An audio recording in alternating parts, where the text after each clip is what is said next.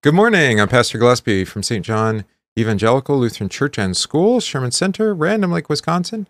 It's good to have you with us here this morning or whenever you're watching or listening for the Congregation of Prayer, a guide for daily meditation and prayer on God's Word, prepared here for this congregation in Sherman Center, that we would pray together, confess together, sing together, and of course study God's Word together.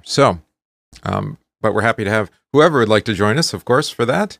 And as we work through, I think what is helpfully complementary for the 1-year Sunday lectionary, and then we have a 3-year series of daily readings. All right. Now, you could go the other way, I suppose. I don't know if it's more or less effective. I think it's probably less, but you could have a 3-year set of Sunday readings and then follow, say, the Treasury of Daily Prayer. Where is that? On my back shelf back here. Treasury of Daily Prayer. Which is a 1-year cycle of readings to go along with the 3-year cycle of Sunday readings. This is the opposite. So 1-year cycle of Sunday readings for repetition, and then a 3-year cycle of daily readings. And let's see. They're still doing lots of work here. I've got all the ceilings open everywhere. They're going to need to work in my office here after I'm done. So the wiring is being done throughout the building. This will provide a lot of advantages for us as far as being able to consider other technologies for like telephone, cameras, Wi-Fi, be able to everything hardwired that is mission critical, and replacing old wiring, re-terminating, moving all the equipment into a common location so that it's more easily serviceable and whatnot. So it's really a big project, but opens up a lot of possibilities for us as far as technology goes, for both security, safety, and also just connectivity. So. There was a question in the chat, let's see this, on Facebook, about the title frame, and the question is Judas in the top right? And I would suggest he probably is. I'd have to go look again where I got this, but the artist clearly depicts Judas as looking at the ledger and not paying attention to what's being said. His eyes are downcast. I think that's fair enough to say. All right, so let's begin. In the name of the Father, and of the Son, and of the Holy Spirit. Amen. I believe in God the Father Almighty, maker of heaven and earth, and in Jesus Christ, his only Son, our Lord, who was conceived by the Holy Spirit, born of the Virgin Mary, suffered under Pontius Pilate, was crucified, died, and was buried. He descended into hell. The third day he rose again from the dead. He ascended into heaven and sits at the right hand of God the Father Almighty. From thence he will come to judge the living and the dead. I believe in the Holy Spirit, the holy Christian Church, the communion of saints, the forgiveness of sins, the resurrection of the body, and the life everlasting. Amen. All right, our psalm for today is Psalm 103, the first 13 verses. Bless the Lord, O my soul, and all that is within me. Bless his holy name. Bless the Lord, O my soul, and forget not all his benefits, who forgives all your iniquity, who heals all your diseases, who redeems your life from the pit, who crowns you with steadfast love and mercy, who satisfies you with good, so that your youth is renewed like the eagles. The Lord works righteousness and justice for all who are oppressed.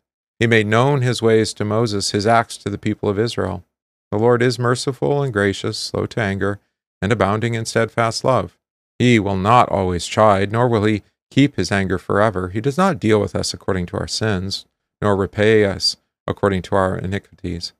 For as high as the heavens are above the earth, so great is his steadfast love toward those who fear him. As far as the east is from the west, so far does he remove our transgressions from us. As a father shows compassion to his children, so the Lord shows compassion to those who fear him. Glory be to the Father, and to the Son, and to the Holy Spirit, as it was in the beginning, is now, and will be forever. Amen. Okay, memory verse, 1 Timothy. This is a faithful saying and worthy of all acceptance, that Christ Jesus came into the world to save sinners, of whom I am chief. 1 Timothy 1, verse 15. Christian questions and their answers is our catechism for the week. We say it. First, the question, what should we do when we eat his body and drink his blood, and in this way receive his pledge? Answer, we should remember and proclaim his death and the shedding of his blood as he taught us. This do as often as you drink it in remembrance of me. Question, why should we remember and proclaim his death? Answer, First, so that we may learn to believe that no creature could make satisfaction for our sins. Only Christ, true God and man, could do that. Second, so we may learn to be horrified by our sins and to regard them as very serious. Third, so we may find joy and comfort in Christ alone, and through faith in him be saved. All right. The first reading today is from Isaiah 25. So we had 24 yesterday, 25 today and tomorrow. O Lord, you are my God. I will exalt you. I will praise your name, for you have done wonderful things. Your counsels of old are faithfulness and truth, for you have made a city a ruin, a fortified city a ruin, a palace of foreigners to be a city no more. It will never be rebuilt. Therefore, the strong people will glorify you. The city of the terrible nations will fear you. For you have been a strength to the poor, a strength to the needy in distress, a refuge from the storm, a shade from the heat. For the blast of the terrible ones is as a storm against the wall. You will reduce the noise of aliens as heat in a dry place, as heat in the shadow of a cloud. The song of the terrible ones will be diminished. Beautifully poetic, isn't it? All right. I think if we hadn't, if we weren't in Ezekiel, Isaiah would be a good place to go. But Isaiah gets a lot of attention, and Ezekiel and Jeremiah not so much, even though they're both considered major prophets as well. So, with that, our continuation for reading for catechesis is from Matthew chapter 9. Then Jesus went about all the cities and villages, teaching in their synagogues, preaching the gospel of the kingdom, and healing every sickness and every disease among the people. But when he saw the multitudes, he was moved with compassion for them, because they were weary and scattered like sheep having no shepherd. Then he said to his disciples, The harvest truly is plentiful, but the laborers are few. Therefore, pray the Lord of the harvest to send out laborers into his harvest. When he had called his 12 disciples to him, he gave them power over unclean spirits to cast them out, and to heal all kinds of sickness and all kinds of disease. Now the names of the 12 apostles are these. First, Simon, who is called Peter, and Andrew his brother, James the son of Zebedee, and John his brother, Philip and Bartholomew, Thomas and Matthew the tax collector, James the son of Alphaeus and Lebbaeus, whose surname was Thaddeus, Simon the Canaanite, and Judas Iscariot, who also betrayed him. These 12 Jesus sent out and commanded them, saying, Do not go into the way of the Gentiles, and do not enter a city of the Samaritans, but go rather to the lost sheep of the house of Israel. And as you go, preach, saying, The kingdom of heaven is at hand. Heal the sick, cleanse the lepers, raise the dead, cast out demons. Freely you have received, freely give. Provide neither gold, nor silver, nor copper in your money belts, nor bag for your journey, nor 2 tunics, nor sandals, nor staves, for a worker is worthy of his food. Now, whatever city or town you enter, inquire who in it is worthy, and stay there till you go out. And when you go into a household, greet it. If the household is worthy, let your peace come upon it. But if it is not worthy, let your peace return to you. And whoever will not receive you, nor hear your words, when you depart from that house or city, shake off the dust from your feet. Assuredly I say to you, it will be more tolerable for the land of Sodom and Gomorrah in the day of judgment than for that city. Okay, good. So remember, yesterday we had 2 blind men healed, and then Jesus went on along the way, and there was the demon-possessed man who was mute, right? Remember, Jesus cast out the demon, which loosed then the man's tongue, because it was the demon that was causing this muteness, and to which then the man confessed Jesus, his name, right? Cried out for mercy, right? Became a believer, ultimately, God willing, right? And then you remember the Pharisees reacted to that. They said, this man cast out demons by Beelzebub, right? Well, that's what they'll say later. Here it was by the ruler of demons, all right? And then Jesus went about the cities and villages. So that's our context. So the first reaction of Jesus to the Pharisees saying that he cast out demons by the ruler of demons was to go into all the cities and villages, teaching, preaching, and healing. So, look at... It's a strong contrast, isn't it? This one who works for the ruler of demons is going about healing and preaching and teaching. And of course we know why, because it says here, Matthew records, verse 36, when he saw the multitudes, his inward guts were moved, right? He had the churning of the stomach, if you like, right? That's what that word compassion means, actually, literally. So moved with compassion for them. Why? As we heard on Sunday with the parable of the lost sheep, right?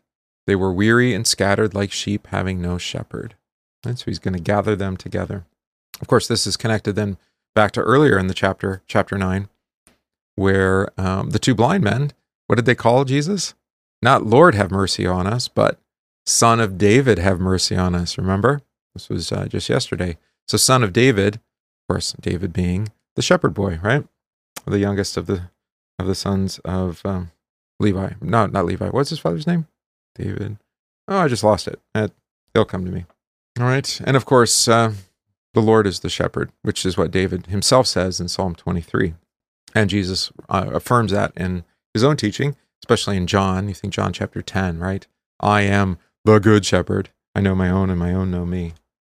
Another comment Jesus makes in the context of this going about all the cities and villages is he says to the disciples, the harvest truly is plentiful, but the laborers are few. Therefore, pray the Lord of the harvest to send out laborers into his harvest. We're going to hear that again tonight. Oh, yes, sons of Jesse. Thank you.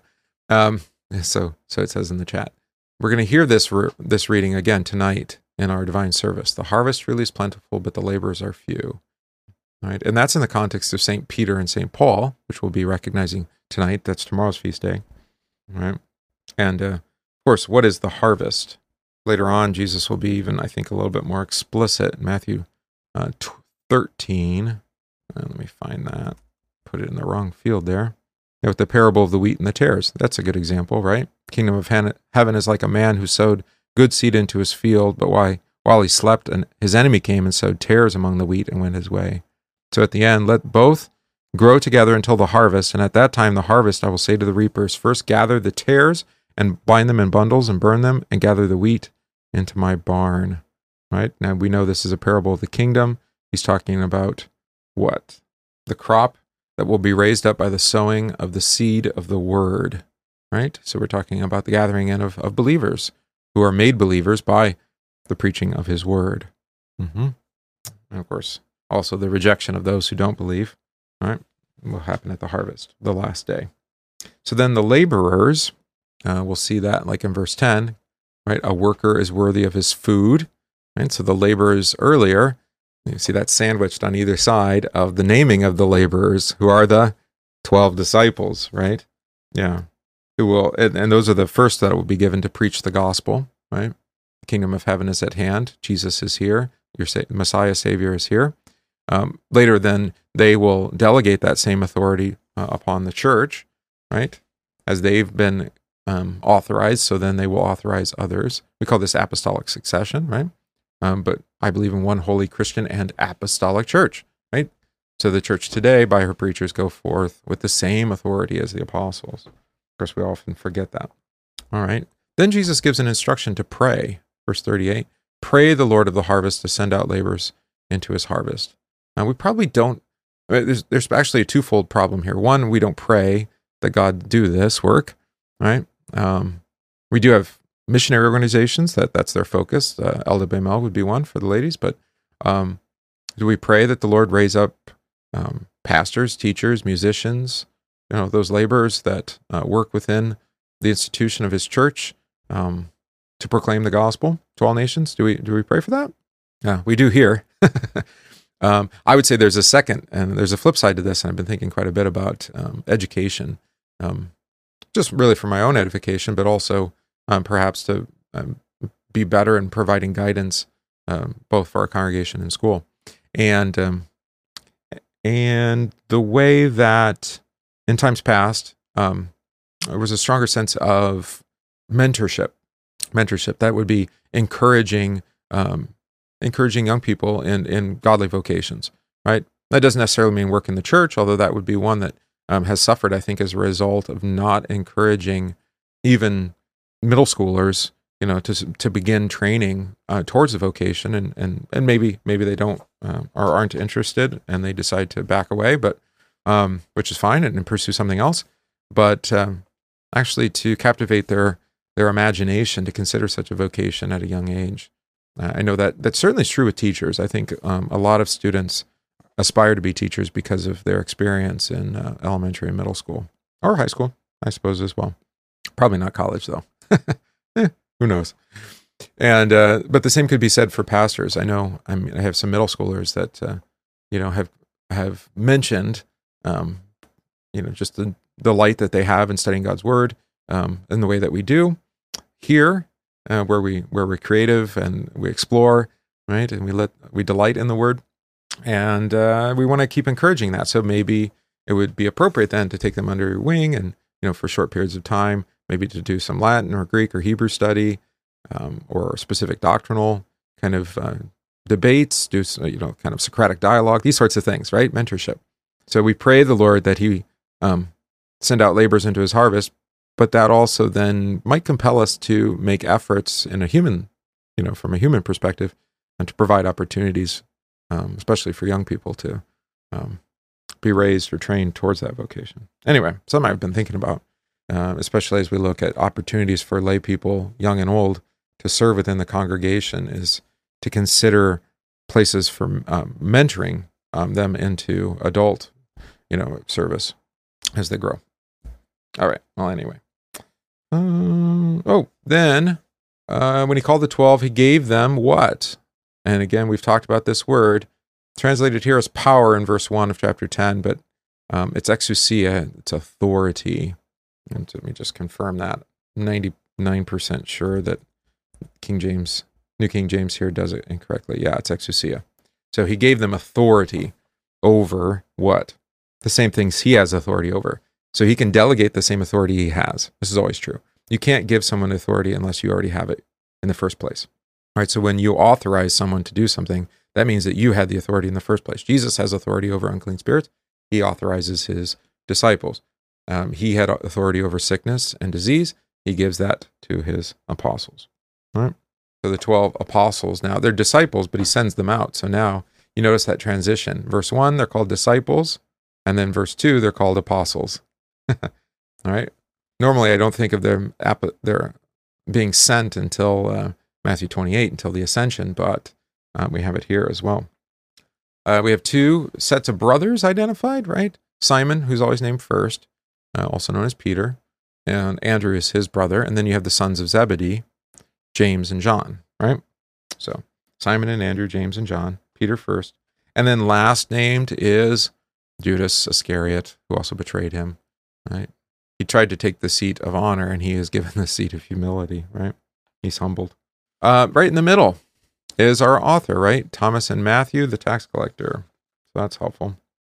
What else is in there that's interesting? Simon. No, we talked about Simon. Oh, it's Simon the Canaanite. Sometimes I think it's translated as zealot or the Canaanean. Is that right? Yeah, it's Canaanean. Those are sometimes translated as zealots. Anti-Roman political group. This is an anti-Roman political group. But there is maybe some question as to whether that's what's being ascribed here. This group had been around since about AD 63. It was an insurgency group within that was opposed to the Roman occupation of Palestine. But it may just be referring here to his zealotry for the gospel, perhaps. Interesting. They're sent, but they're not sent. He says, do not go, verse 5, into the way of the Gentiles, nor to the Samaritans, right? That doesn't mean the gospel isn't for them. You might say it's not for them yet, right? First to the Jew, then to the Gentile. All right. First, preach the gospel to the lost sheep of the house of Israel, right? And then this will change in Matthew 28 when he says, go and make disciples, go disciple making by baptizing and teaching who? All nations, right? He gives them their sermon, which is helpful. The sermon is, go preach saying the kingdom of heaven is at hand. We've heard that before. That's the same message as John, and actually after his baptism, same message of Jesus. So the kingdom of heaven is here. This is probably a better way to translate that. At hand, is nearby. No, it's now. It's here, right? So when they come, healing the sick, casting out the demons, forgiving sins in Jesus' name, the kingdom has come. Right? I know the literal is at hand, but there you go.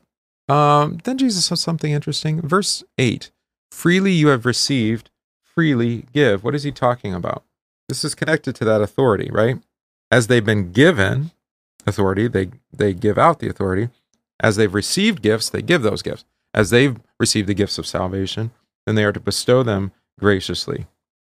As we say in the Catechism, without any merit or worthiness in me, freely give. Right?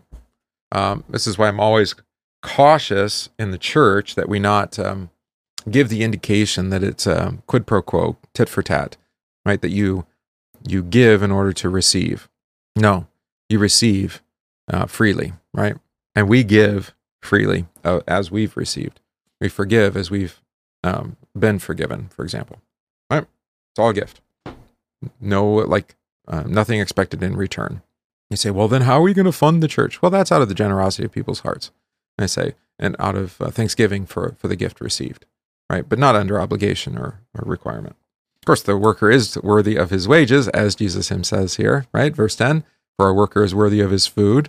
Right? So take care of those whose responsibility it is to preach the gospel, but not under compulsion, but freely. All right, to quote Paul. Now, a worthy person is one, think of like how Luther explains it in the sacrament of the altar, right? He who is worthy and well prepared has faith in these words. So in this case, how is a worker worthy? If he does the work that he's been given to do, that is to preach the gospel freely, without restraint, right? So those who hear the disciples preaching about Jesus, take up his cross and follow him, then are the worthy hearers, and the worthy preachers are the ones who preach Christ crucified for the forgiveness of sins. Yeah. Gift, not obligation. We give in thanksgiving. That doesn't mean that the church can't ask. I think, there is the ask. We do ask. The plates are there, or there's a note in the bulletin or whatnot. I'm always careful to make sure I tell guests and visitors that they're under no obligation, just to come and receive the gifts.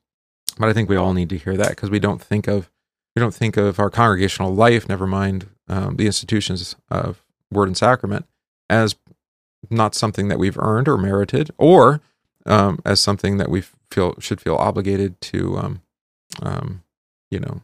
like as an exchange of goods, some kind of transaction with God. No, it's freely gift. He gives over and over, cup running over.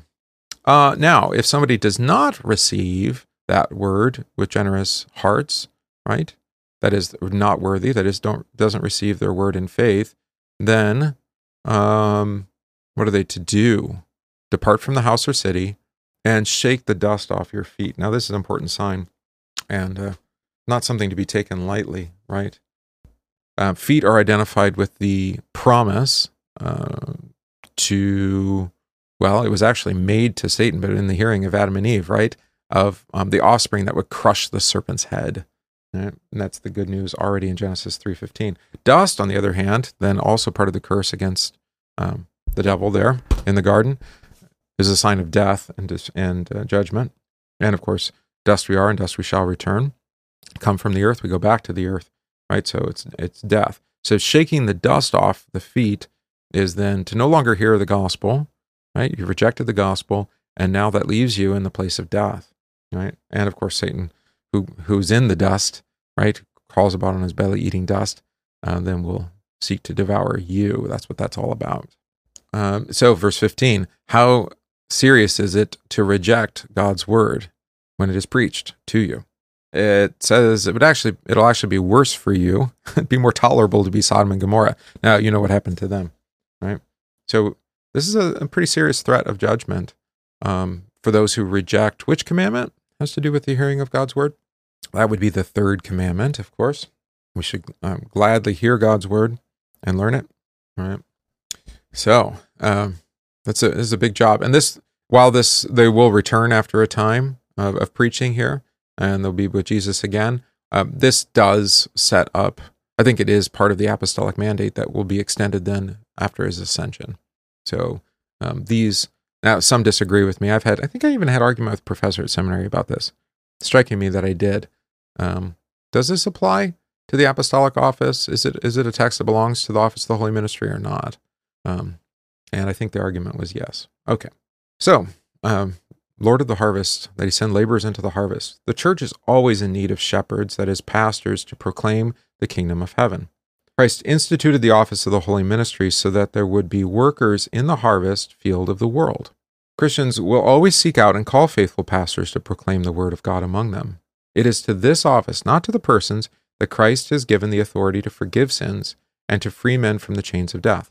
This is the only authority of this office, to forgive the sins of repentant sinners and to withhold forgiveness from the unrepentant as long as they do not repent.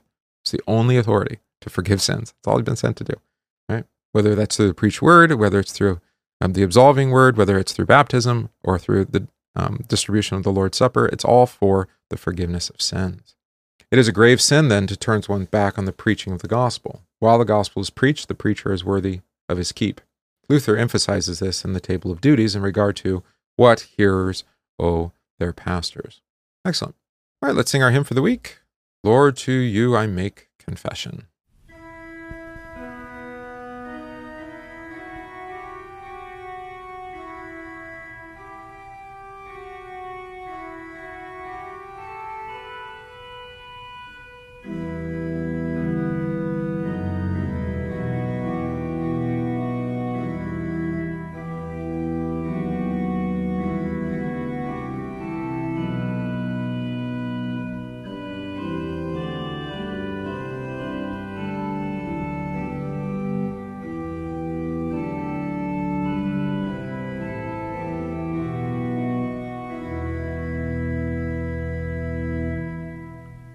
Lord, to you I make confession.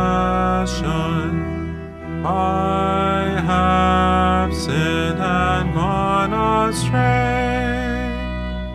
I have multiplied transgression, chosen for myself my way.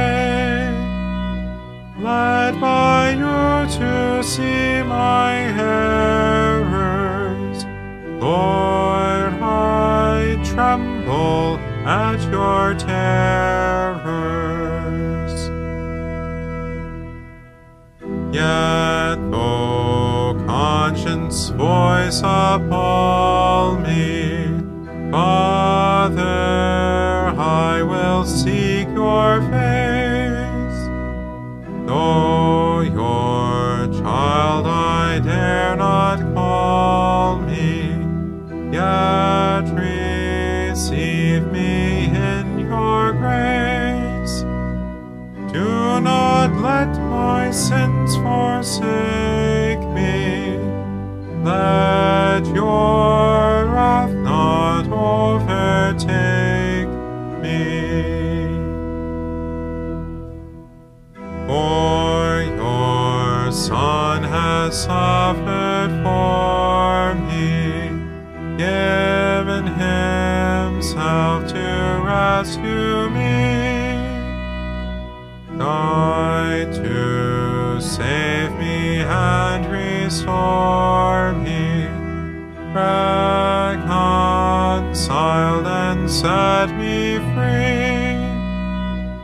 Jesus' cross alone can vanquish these dark fears and soothe this anguish. Lord, on you I cast my burden, sinketh in the deepest sea.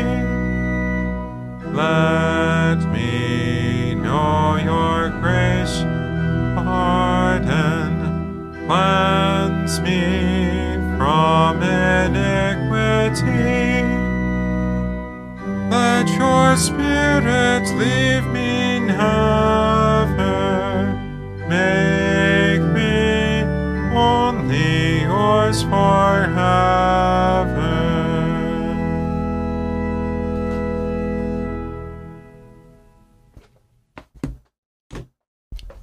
All right, another commemoration today. It's been a week of commemorations. Yesterday we had, what did we have in a row here? We had the prophet Jeremiah. No, we had the Presentation of Augsburg Confession. Then we had the prophet Jeremiah, Cyril of Alexandria, and today, Irenaeus of Lyon, France, right? Modern-day France.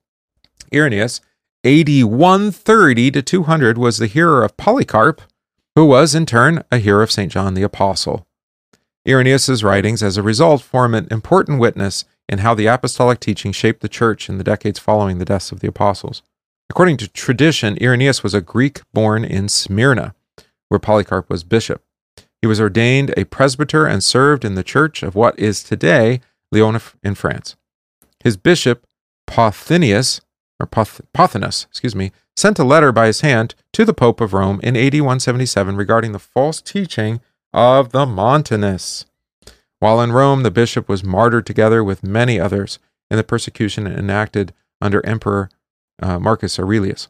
Upon his return, Irenaeus was elected bishop. Following that bitter, intense persecution, the church experienced a period of relative relief. Most of Irenaeus' work as bishop and theologian was carried out in that peace. He wrote a famous work, Against Heresies, which Pastor Riley and I read on Banned Books podcast. You can go find that, search for it. In it, he cataloged the corruptions of apostolic truth that had encountered or heard of, most of which were Gnostic in origin. So that distinction of body and soul, false dichotomy, and also transcendent knowledge that exceeds that of the scriptures. One statement of Irenaeus in Against Heresies is of particular importance to the Lutheran confession of the Lord's Supper, which is why we remember him. In Book 4, chapter 18, he wrote, quote, "For as the bread, which is produced from the earth, when it receives the invocation of God, is no longer common bread, but the Eucharist, consisting of two realities, earthly and heavenly. So also our bodies, when we receive the Eucharist, are no longer corruptible, having the hope of the resurrection to eternity." Oh, that's lovely.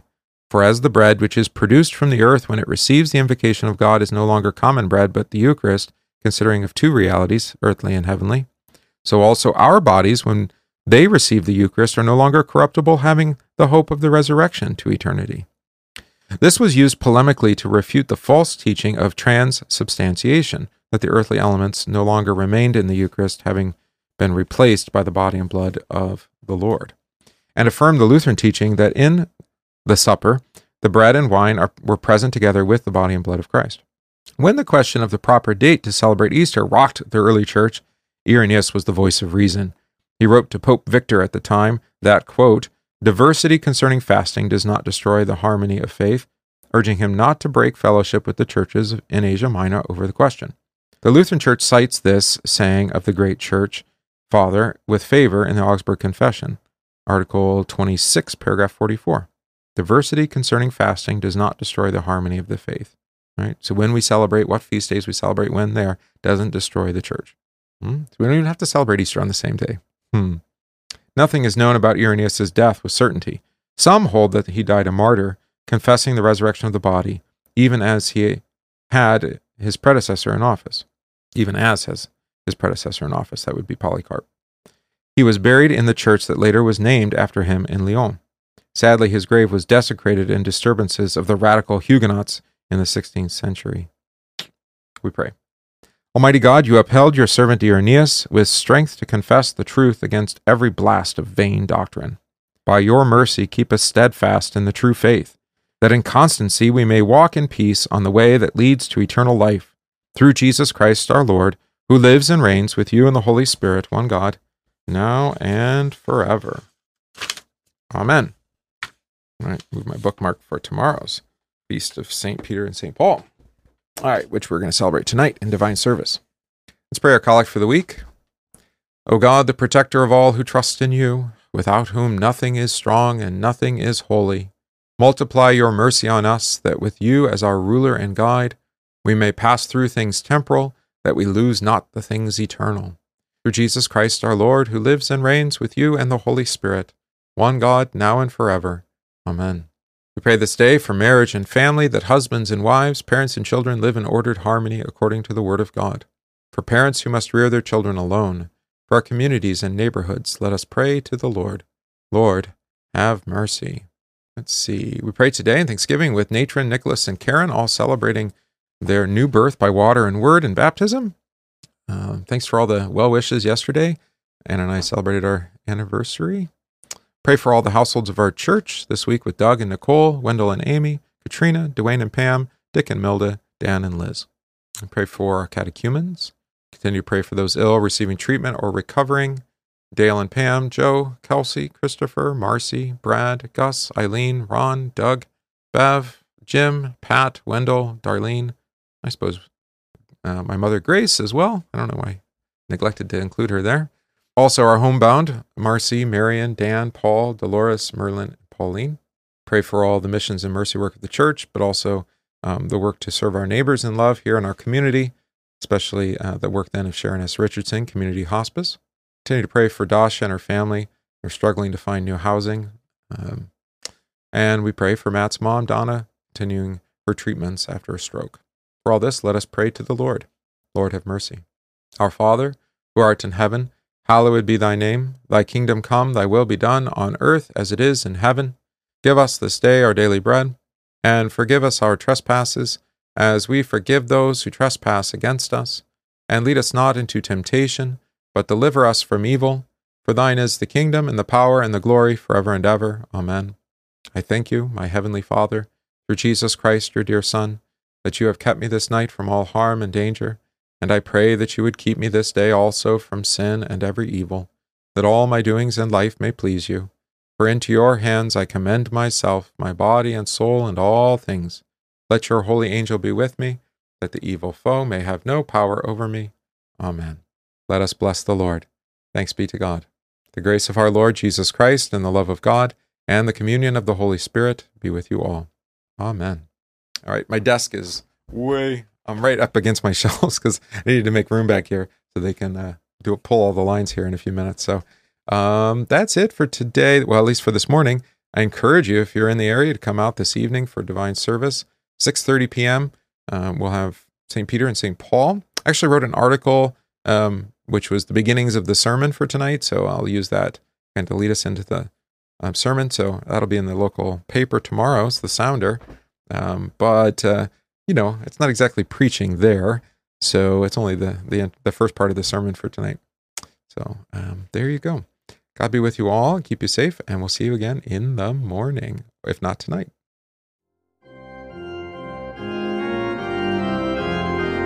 We thank you for listening to this podcast from St. John Evangelical Lutheran Church, Sherman Center in Random Lake, Wisconsin. If this podcast is of benefit to you, please consider supporting the work of St. John by visiting stjohnrandomlake.org. That's stjohnrandomlake.org/support, and give today.